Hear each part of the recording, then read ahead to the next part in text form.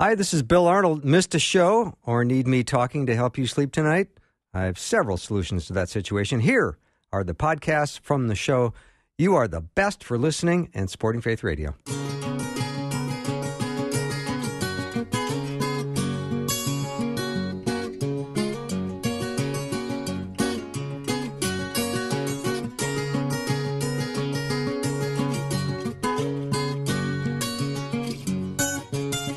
And a warm welcome to Afternoons with me. I'm Bill Arnold. Thank you for joining me today. I hope you had a great weekend.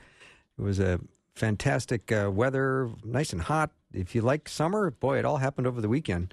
And I hope you had a chance to gather at some point with some family or friends and have a barbecue or stay far enough apart where you still enjoyed company and had a good time.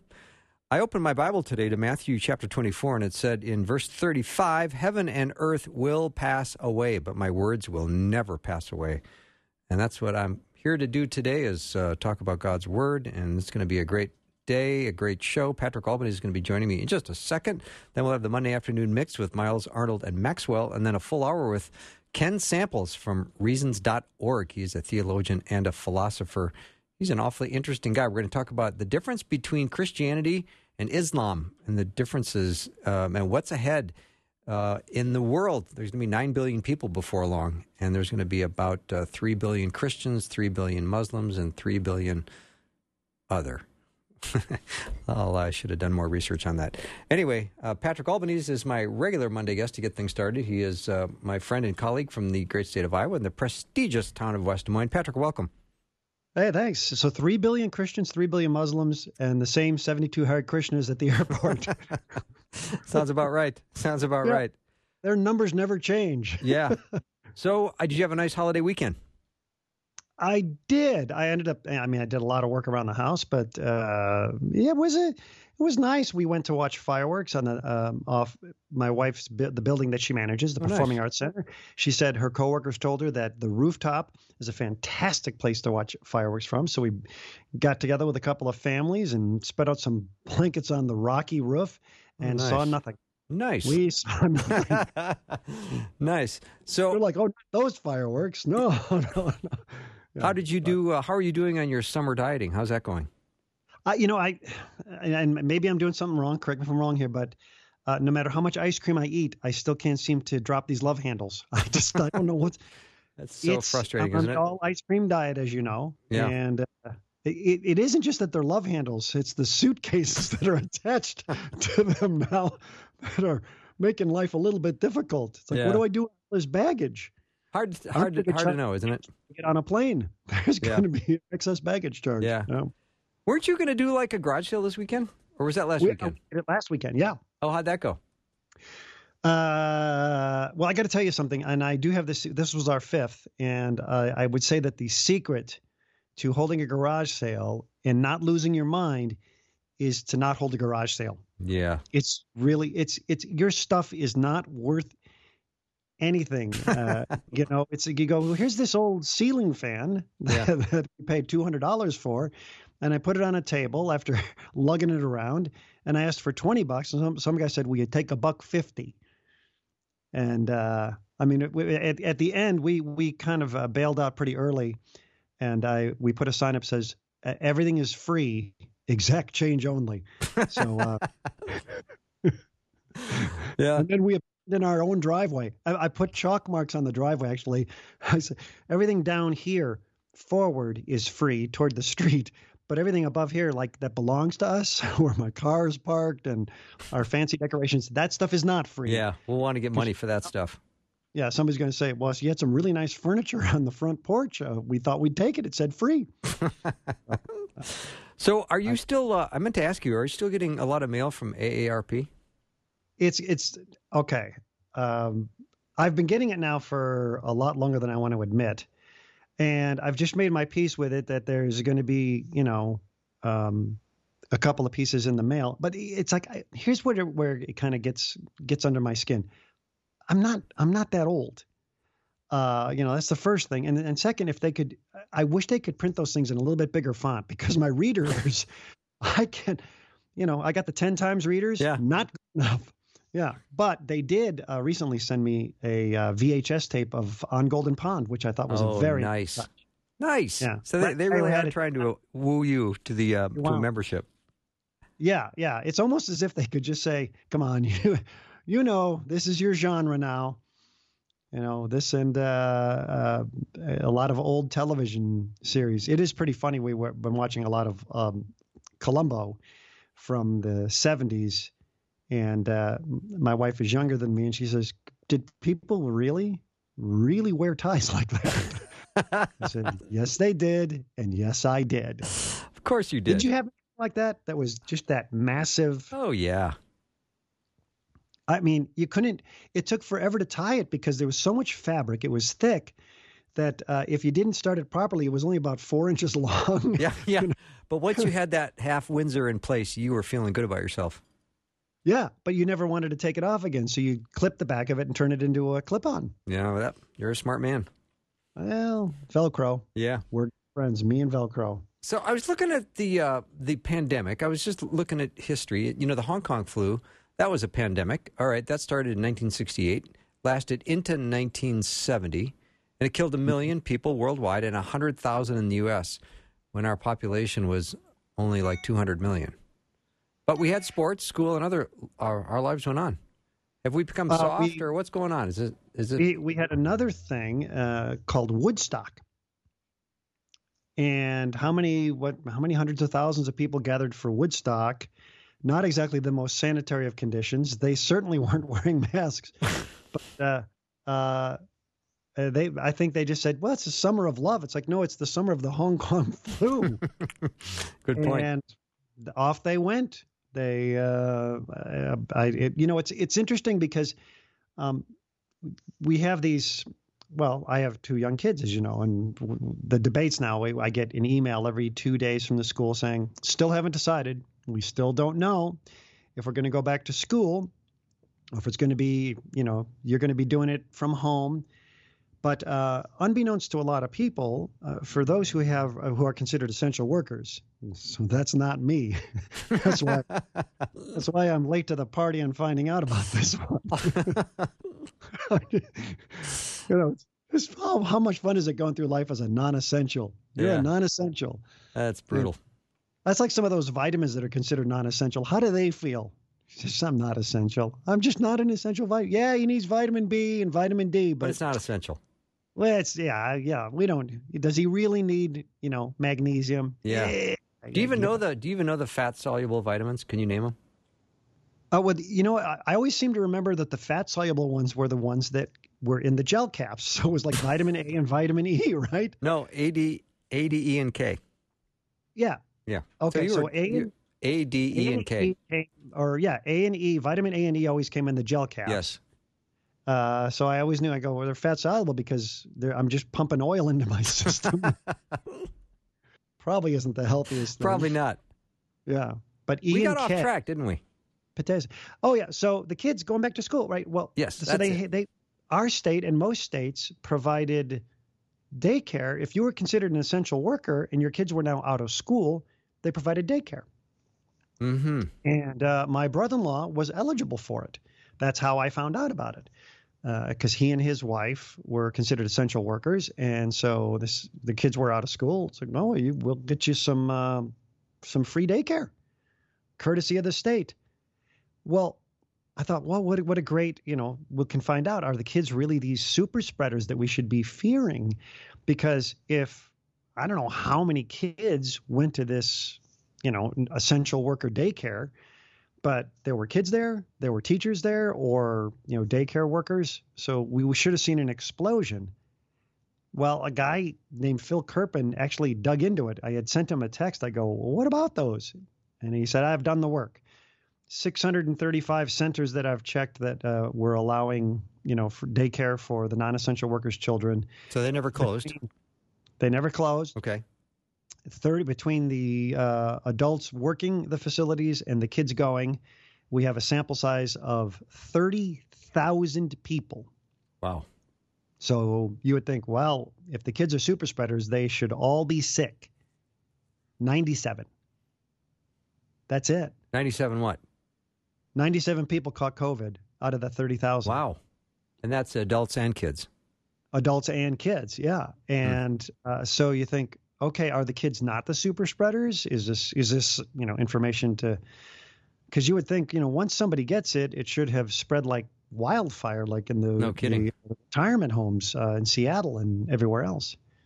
But so part of that makes me say, maybe the kids will be going back to school. Love my kids, but somebody else should be educating them. Oh, there's no question to that. I can teach them how to put on a nice coat of paint. And you don't call yourself essential. I'm optional. All right. I always like option to buy. I always like to do a tease. So when we come back, Patrick, I want you to make an observation about CHOP in Seattle. Apparently it's been broken up. It's been dismantled. So I'm going to talk about that when we come back. And lots more. Patrick Albanese is my guest, as he is on Mondays, to get things started. Hope your week is going well.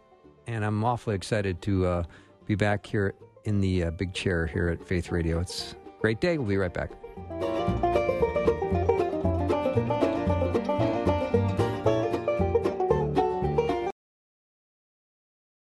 What would you do with a brain if you had one? Do? Why, if I had a brain, I could while away the hours, conferring with the flowers, consulting with the rain. And my head I'd be scratching while my thoughts were busy hatching if I only had a brain. That woke-up song is for Patrick Albanese, my friend and colleague from the great state of Iowa. So, Patrick, they finally broke up CHOP in Seattle, that little country of its own inside the U.S. of A. And so, what are the residents, the people, what are they going to do now? Well, I was wondering about that, actually. I thought, well, okay, so you had your little experiment, and I guess you've either, maybe you've got to go back to the other world, the real world. Back to the U.S. Yeah, to the U.S. Fortunately, it's just a block away. It's just that one Starbucks over. Yeah, you might have to cross a small river, but now you've got to get a job. And I was wondering, can you put, CHOP on your resume, on your vitae? Well, let me see. You're in a job interview. What kind of management experience do you have? Well, I did run a small city for. No, wait, hang on, scratch that. It was actually a small country. I ran a country. And as far as I know, after I left, they never even tried to replace me. That's how good I was. I was that good. I think that's going to open some corporate doors. It's going to open. I mean, you would say, especially if they, the new rules apply and you can't even look into it. And you just go, we'll take you at your word. Could you shower, please? However,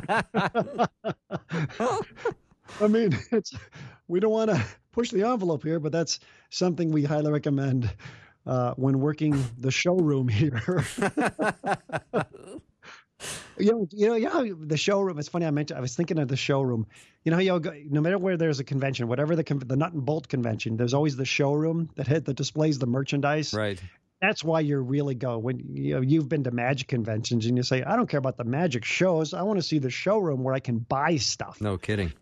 And of course, these conventions are usually just set up so that you can buy stuff. That's where the money is for them too. They say, well, we'll entice you to come here to see the magic show, but we know you're going to want to buy some stuff. I remember once going to the Hoarders Convention. They actually have a convention every year, and I went to the showroom, and they had everything, but none of it's for sale. Yeah, that would make sense. Nobody will sell it. That's the stuff you want too. There you're going, hey, how much for that? So I can't let that go.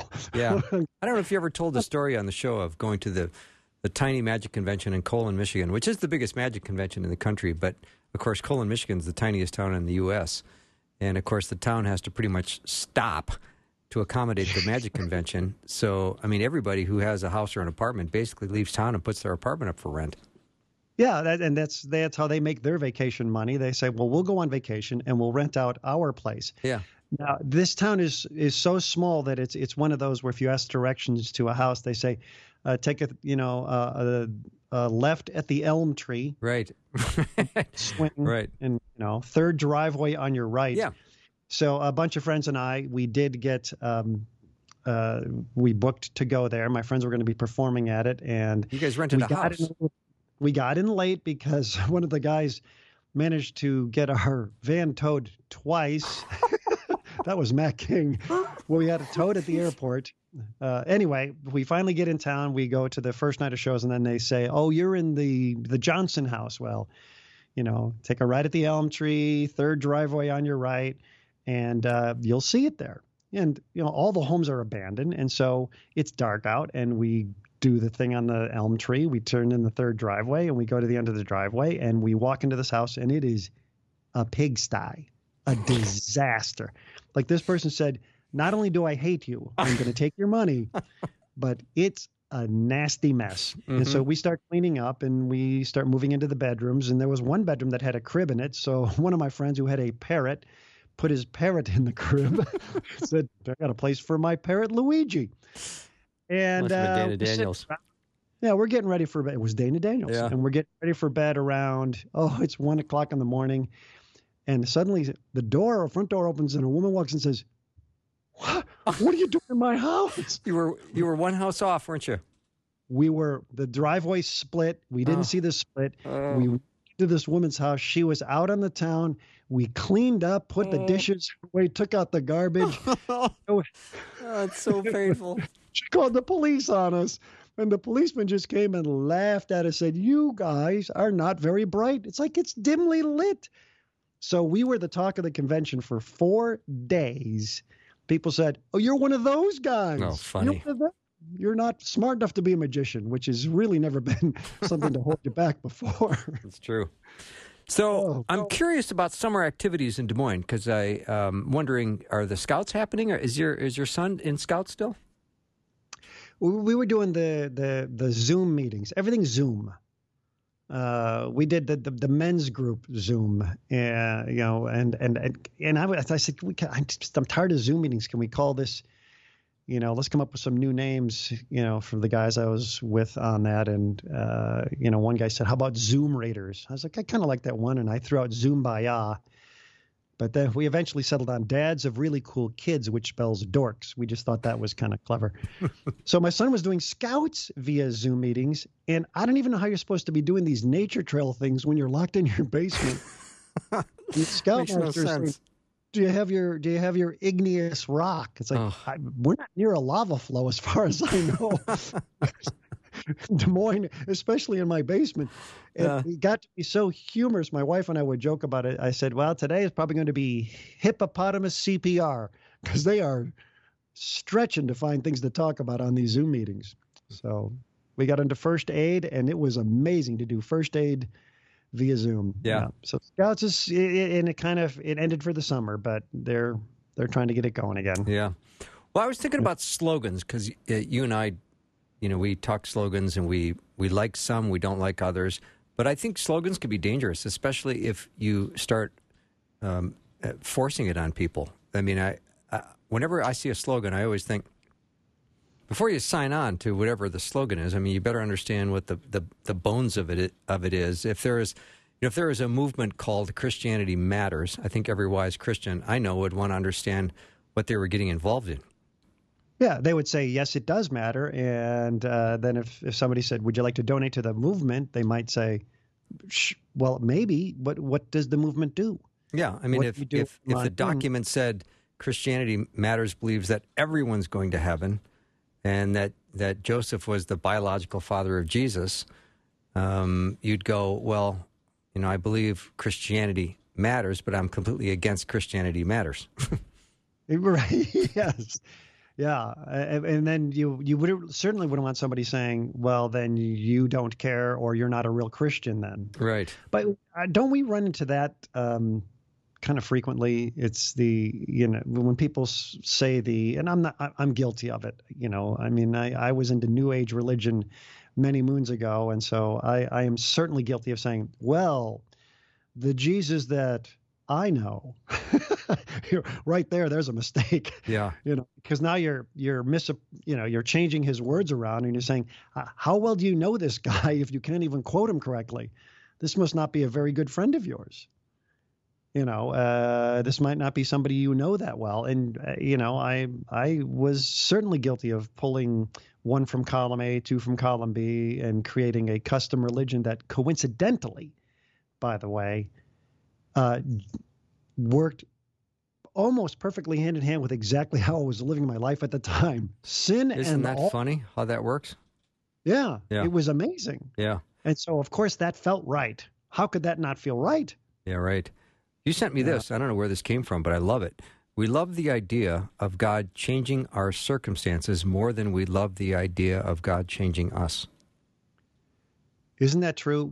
Yes. I think I got that from church, but yes, I did get that true. from church. It's just so true. We're praying, and we're saying, please change these circumstances. And if God's reply was, "Sure, you first," that's an old Zig Ziglar saying, isn't it? In order for things to change for you, you have to change. And obviously, if you're having a problem with, say, addiction, you go, well, you're going to have to give that up. And a lot of people that struggle with addiction say, no, I don't want to give it up. I want to find a way to cut back where it's not as harmful. Right. It's like, you're bargaining again, the bargaining phase of things. And I'm a great bargainer. I'm constantly bargaining. But that phrase really hit me where it's like, gosh, that's so true. I'm always saying, don't ask me to change. If you could just change this outward stuff and I going on living the way I'm living and making the mistakes that I'm making. I think it's worth a repeat, Patrick. We love the idea of God changing our circumstances more than we love the idea of God changing us. Yeah. We're the last ones that want to be changed. But God, while you're at it, please answer my prayers exactly how I've asked, because I know best. Yeah, it's almost saying, forgive me. It's like paraphrasing the Catholic confessional.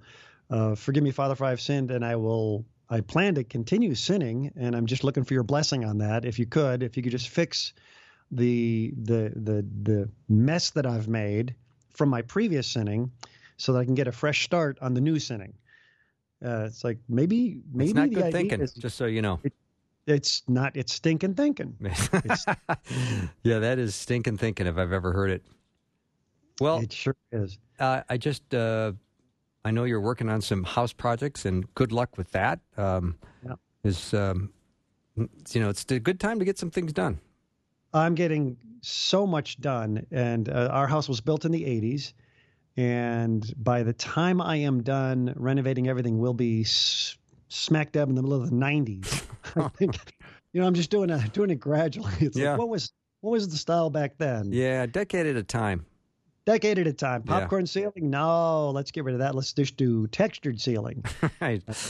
Yeah. Patrick, thanks so much for helping me get the day started. Have a great day. I am working on it. You as well. Thanks for having me. Yeah. Patrick Albanese has been my guest. He's my friend and colleague from the great state of Iowa. We'll take a look. We've got the Monday afternoon mix with Miles Arnold and Maxwell. We'll be right back.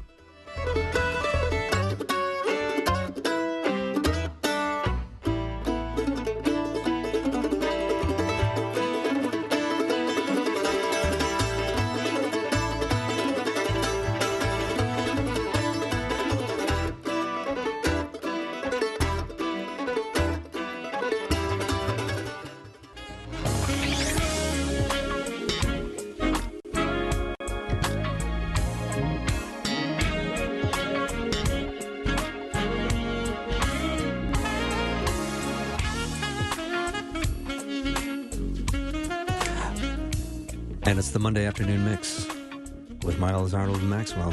Yeah. Oh, yeah. The smooth voices. Deep voice. I love it. We all have to artificially manufacture them, with the exception of you, David. You don't have to. You got the pipes. Still, just a little bit. Yeah. Welcome. Yeah. Hi, Bill. Hi, Rebecca. Hi. Good to see you. Good to see all you guys. Welcome, listening audience, to the fastest half hour of your drive home. If you're in your car. Yes, if you're in your car. Yeah, that would be interesting. Yeah. Yeah. Mommy, what are you doing? So it's interesting today on the Monday afternoon mix with Miles Arnold and Maxwell. Maxwell came up with an idea today. So, Rebecca, go ahead. Oh, goodness. You're throwing it to me right off the bat. There's Why not? football. Well, I was thinking about this last weekend, Independence Day, and I know that means different things to different people, but for our family, it's always been a celebration of freedom in the country, looking back on where we've come from, where we're going, and so we're all history buffs. We love Independence Day, checking out the history of America. But it also made me think, as I was in church about on Sunday, about the dependence that we have on God, and it seemed like an interesting juxtaposition that we have one identity in our American freedoms, which I'm very happy about, but we also have our dependence on God. And sometimes I think maybe we approach God with this independent mindset that rather than submitting our lives to Him, we want to control things and say, all right, God, maybe you can just kind of bless this plan that I've come up with. I'll bring it to you. And if that plan is, if it's okay, we're working it out. I've worked out all the details. So you just, as long as you're stamping your approval on it, then we'll just go ahead and do what I want to do anyway. But the biblical picture of that is something entirely different. I'm not sure we talk about that an awful lot, about what it really means to depend on God. It's probably a phrase we say, but I just wanted to know how you would describe, maybe it's somebody that is coming from no experience with what it means to be a disciple of Christ. And what does it really mean Don't you point at me, David. There's silent pointing going on. There's a lot of pointing going on right now. Just maybe we could talk a bit about what that really looks like to depend on God. I'm all ears. Yeah, I mean, one of the things is starting out from the beginning premise that God is holy. He is unlike any other. And, one of the things that I love was the Henry Bavinck was a Dutch theologian, and he would talk about the doctrine of the incomprehensibility of God, that literally, like, God is so amazing and all that. Yet at the same time, God has chosen to make himself known to us, and known to us through his Son, through his word. And so when we talk about dependability, we first have to talk about what are we depending and whom are we depending on. And so I think one of the starting places that we need to start with is that God is God. As the psalmist said, you are God and there is no other like you. And then the other part is that God is good. God opens up Genesis chapter 1 in the beginning, and you see this. God did this on the first day, and he saw it was good. And then second day, and he saw it was good, that Hebrew word tov. But the reason why it was good is because God who made it was good. So I think when we look at dependability, we can look at the character of God, and God's character is amazing. So that's where I would start at with. A line from the previous half hour, which I don't know if you heard or not, David, but it was this. We love the idea of God changing our circumstances more than we love the idea of God changing us. Ooh, yeah. Yeah, we will often pray like, okay, God, take me out of this, get me out of this, change this, versus, God, refine me through this period, burn off of me, change, morph, transform in me. If I'm a block of wood, sometimes it's sandy and sometimes it's just a straight chunk that needs to go. And, but sometimes we're really wanting to, we want to make God kind of a genie. So even just kind of like, here, let me rub, God, you do this. Because even in the concept of what we're opening and talking about freedom, most often we think about it in individualistic ways, like my personal freedom, what I want. And it becomes like me, myself, and I, and if there's time, mine is invited as well. Yeah, but it's the privilege of being able to use that liberty and open it up, and to all that means, and looking at the dependence and the image of Christ that we always see. I don't know that we examine this maybe I should just speak for myself, that to examine that relationship more fully. I was thinking about John 15 and the description that Christ has of his relationship with the Father, and how we are invited into that relationship, and the freedom that represents, because that's where true freedom is, right? Where the Spirit of the Lord is. That's where we find liberty. But the type of relationship that Jesus describes in John 15, where he says, I am the true vine, my Father is the vine vine dresser, and every branch that is in me does not bear fruit, he takes away, and every branch that bears fruit, he prunes it so it may bear more fruit. And then in verse 4, he says, abide in me and I in you. The branch cannot bear fruit of itself unless it abides in the vine. Neither can you unless you abide in me. I am the vine, you are the branches. He who abides in me and I in him, he bears much fruit. For apart from me, you can do nothing. And so that kind of intimacy where we are, to me, that speaks to the dependence that we are to have, because it invites that type of productivity, but it comes from that connection. And apart from that, if we're not dependent to that extent where it's not just you're over here and we're kind of in the same club, or every once in a while he looks at us and smiles, but it's we are together, we are one. And that completeness of that relationship, I don't know, there's just something about that that's all day, every day, never failing. How cool is that? That's super cool. And as you're talking about that, we get this beautiful picture, this illustration of agriculture. And I think sometimes with our technological advances, we sometimes get hamstrings, so to speak, because this has in mind, as you said, the branches being attached to the vine and being there and constantly there.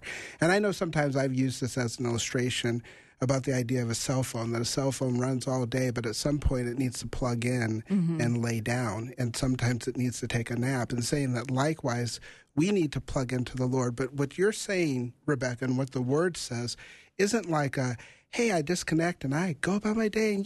No, Jesus is like, no, you have to constantly stay plugged into me 24/7, and if you're disconnected, then there's no life and you won't bear fruit.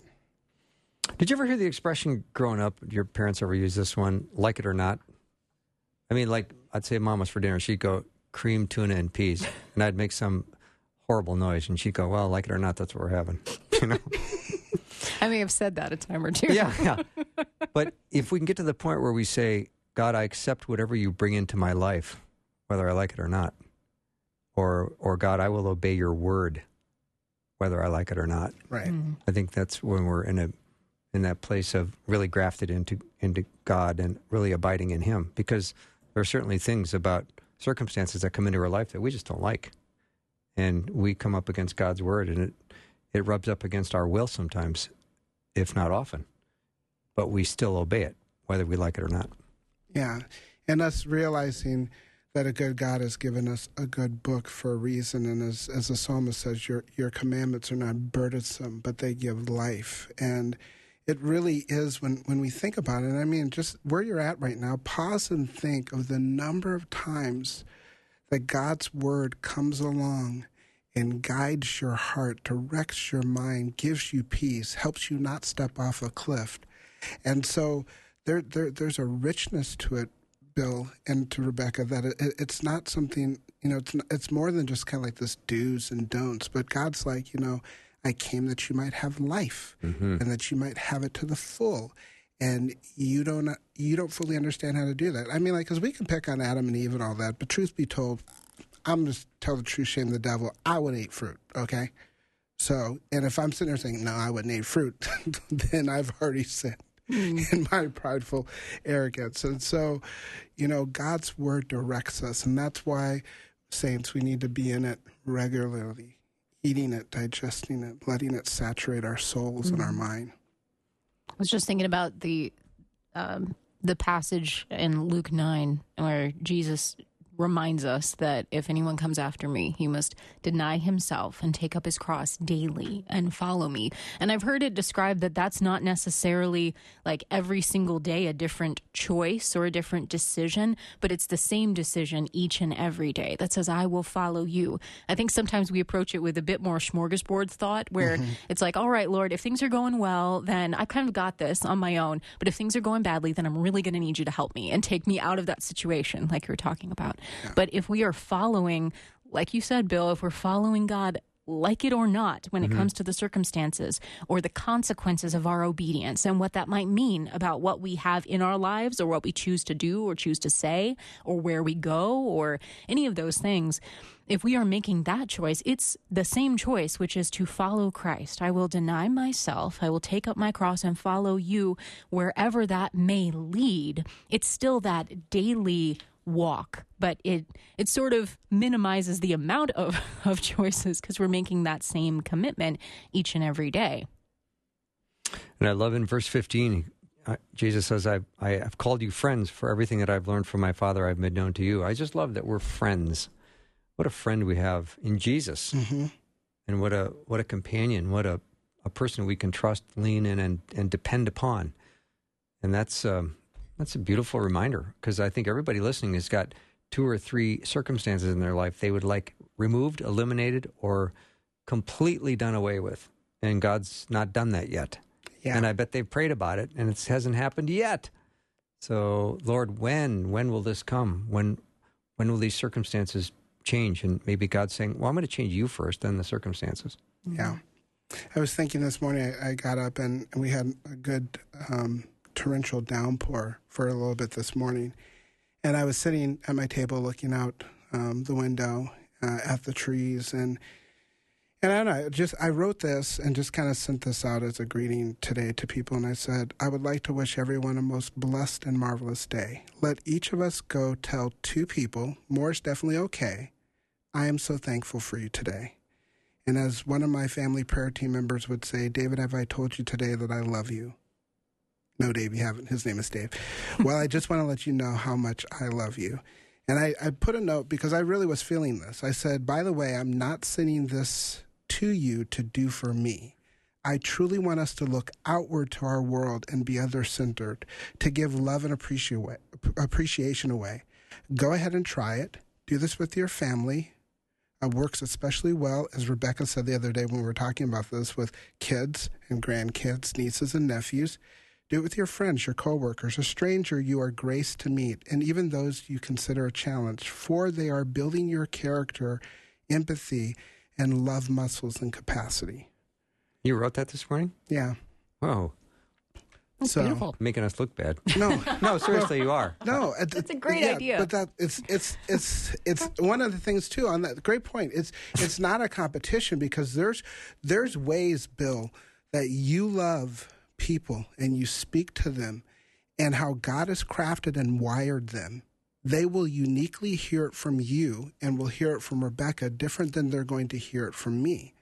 And that's perfectly okay, because God loves his variety. He loves this expansiveness. Now, I made another note. I said, why do this today? I said, why do this today, right now? I said, because it's a great thing to do. And then also because on Friday I got a phone call that one of my classmates from college, a guy named Dave Bowden, they had found him face down, dead, on Friday, 51 years old. I'm sorry. And, and I wrote that my response was shock and sadness. And as I called other friends to pass on the news, their reaction was the same. And all of them that I talked to, all thought back to the last time they had seen or spoke to him. And I wrote this morning, listen, if someone just came to your mind right now as you read this, right at this moment, or right now as you heard that, maybe you should reach out to them. Set aside whatever it is that's holding you back. And this was my prayer. As it is raining, so I pray that the rain refreshes the earth and that these words bring life to you and those around you. Yeah, you can even blame it on the radio show. I'm listening to this radio show, and I was prompted to call you. Yeah. Blame it on me. I don't care. No, blame it on me. Well, blame it on you. Yeah, well, why not? Blame all right. I got all big around. shoulders. I think we're gonna take a break, and I've got to go get a water. So if I'm not back in time, one of you guys can pick up. Sure, why not? Oh, Rebecca's you guys can rocking trust that? this. I'm telling you. Because I'm really thirsty, and I didn't bring any water, so I got to go get water. So if I'm not back, you guys start. We'll without cover me. for you. All right. All right. Go We'll be get right that, back. Bill. Yep.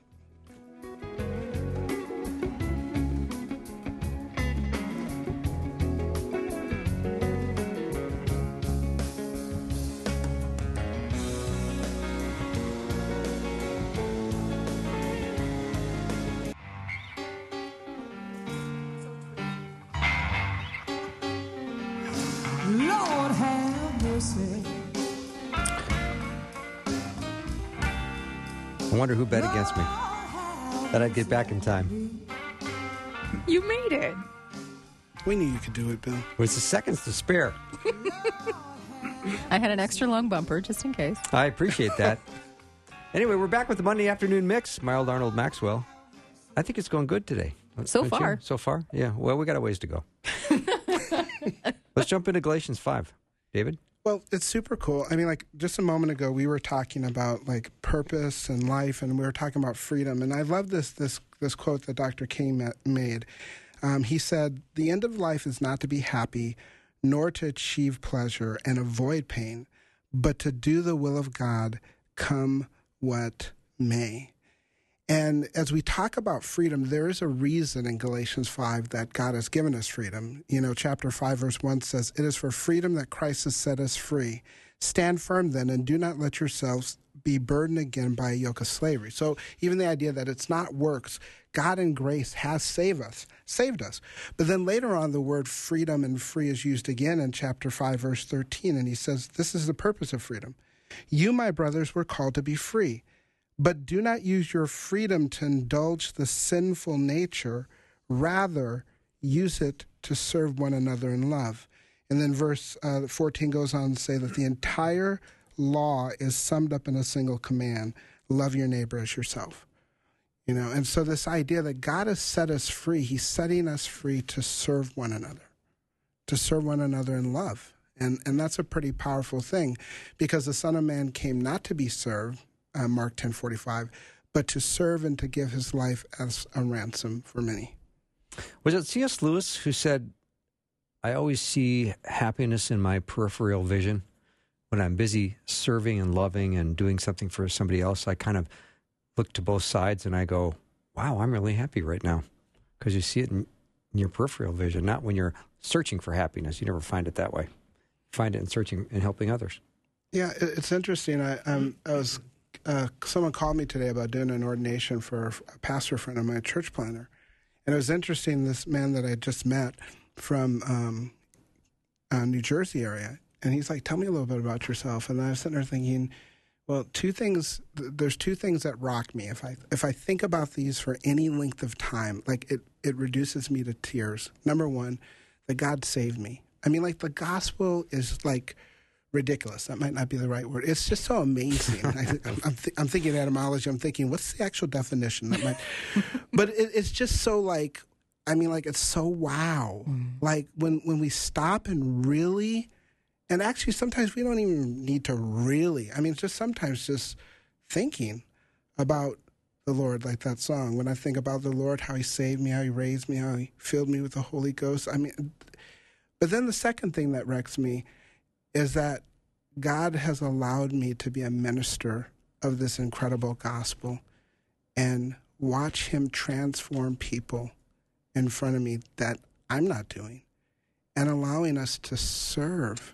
Like we're allowed to serve one another. And that's really a powerful other-centered thing. I think there's something that's fascinating to think about, being created from the beginning of time, that God has these good works in place for us to do, and just the fitness of it. And I think a lot of us struggle with, well, am I doing enough? Am I completing enough? Am I being who I'm supposed to be? Am I doing all these things well enough? But there's something about the peace and the freedom that there is to know that I am as God made me to be for him, for this unique purpose. And I know that because he made me. It's in the creation. It's the goodness of a sovereign God appointing that I would be here and now, and giving me work of his for me to do. Like that partnership that's there. In no way do I deserve that kind of thing, and any glory would belong to him. But how cool is it? Again, how amazing, how inexpressible in mere words it is that that's part of his design in me and in you and in all of us that are listening right now, that God made you as you are here and now for his express purpose, for abundant and amazing things. He's done all of that, and he said, okay, now go. Yeah. Come with me. Let's do this together. That's a mind-blowing thought. And that it should endear, might not be the right word, but a certain humility in us, and a certain, gratitude with that. And I think that it's so, powerful. Here's an interesting thing that Dr. King also said. He once said, "We are prone to judge success by the index of our salaries or the size of our automobiles, rather than the quality of our service and relationship to mankind." And when you think about it, some could say, well, what would King know? I mean, he died with less than $6,000 of net worth, but his impact was so profound. Jesus was buried in a borrowed grave, but his impact was eternal beyond all riches. As Peter says in 1 Peter 1:21, you've been purchased not with gold and silver, but by the precious Lamb, blood of the Lamb, the blood of the Son of God. So those are some good thoughts. You guys are doing really good today. Your turn, Bill. Well, I mean, if we're in Galatians 5, we're not leaving without brushing up on verse 22 and 23. Now, you guys have memorized the fruits of the Spirit, haven't you? Yes? No? Is nod? now the time Yes. when we have to prove it? Yes. I want to see what version you guys memorized it in. I want to see what comes out of your mouth. For the fruit of the Spirit is love. Were you reading it? You can't read it? No, I'm not reading Okay, it. I'm good. trying to remember. No. Looks like you're reading it. Oh, sorry. Shall I close my eyes and prove Yes, it? Okay. joy, peace, patience, kindness, goodness, gentleness, faithfulness, self-control. self-control. Did I miss one? I should count love, joy, Let's peace, see. patience, kindness. Love, joy, peace, patience, kindness, goodness, faithfulness, gentleness. Gentleness, Self-control. self-control. We need that gentleness. Against such there is no law. Yeah. Yeah, of course, I'm in NIV right now, and it says love, joy, peace, forbearance, kindness, goodness, faithfulness, gentleness, and self-control. Sometimes long suffering is in there for the old school version. Sometimes humility is in place of gentleness, too, which I like. Well, it's interesting. I wrote some notes on this, and so love is kind of this unconquering, benevolent love. It's this agape, godlike love, and having joy that's a foundation found in God. Now, harmonious has harmonious relationships and a calm spirit, and that would be really good right now. Patience is the quality that does not surrender to circumstances or succumb under trial. Well, that's good. Kindness is gracious, pleasant, helpful. But this is going to be really interesting. For goodness, goodness denotes a firm or stern moral quality by which doing, quote unquote, good to the others is not necessarily by gentle means. But there's a stern moral quality to it. But then it's followed up with faithfulness or trustworthiness, and then gentleness is there. Of being considerate. And I once wrote a note that said this: Aristotle defined gentleness as the mean between excessive anger and angerlessness, the quality of the man who is angry at the right time, in the right way, and never at the wrong time. And then lastly was self-control. The idea of being self-control. And Bill, how does that section of Scripture end after he says self-control? Against such things, there is no law. Yeah. Were you looking for more? No, Okay. that was super. And I mean, and so this part also has being in mind of a Christ in their life, because it goes on to say the ones belonging in Christ Jesus. So he wants us to be in him. And, when I think of my one friend who passed away and others, we kind of think, we have all this time and different things. And so people sometimes say life is short, got to go for the gusto. And people are right. Life is short. But imagine with me, guys, for a moment, that if you had a steel ball, solid steel, the size of Earth, 25,000 miles in circumference, and a sparrow went away every million years to sharpen its beak. By the time he took that ball the size of Earth and whittled it down to a BB, eternity would have just begun. Wow. And God loves us. Do you understand that point, Rebecca? I'm going to have to ponder that. Yeah, for me a while. too. Anyway, the Monday afternoon mix goes fast, doesn't it? It Already does. done. That's it. And Mondays are awesome. I love Mondays. Back to work. It's great.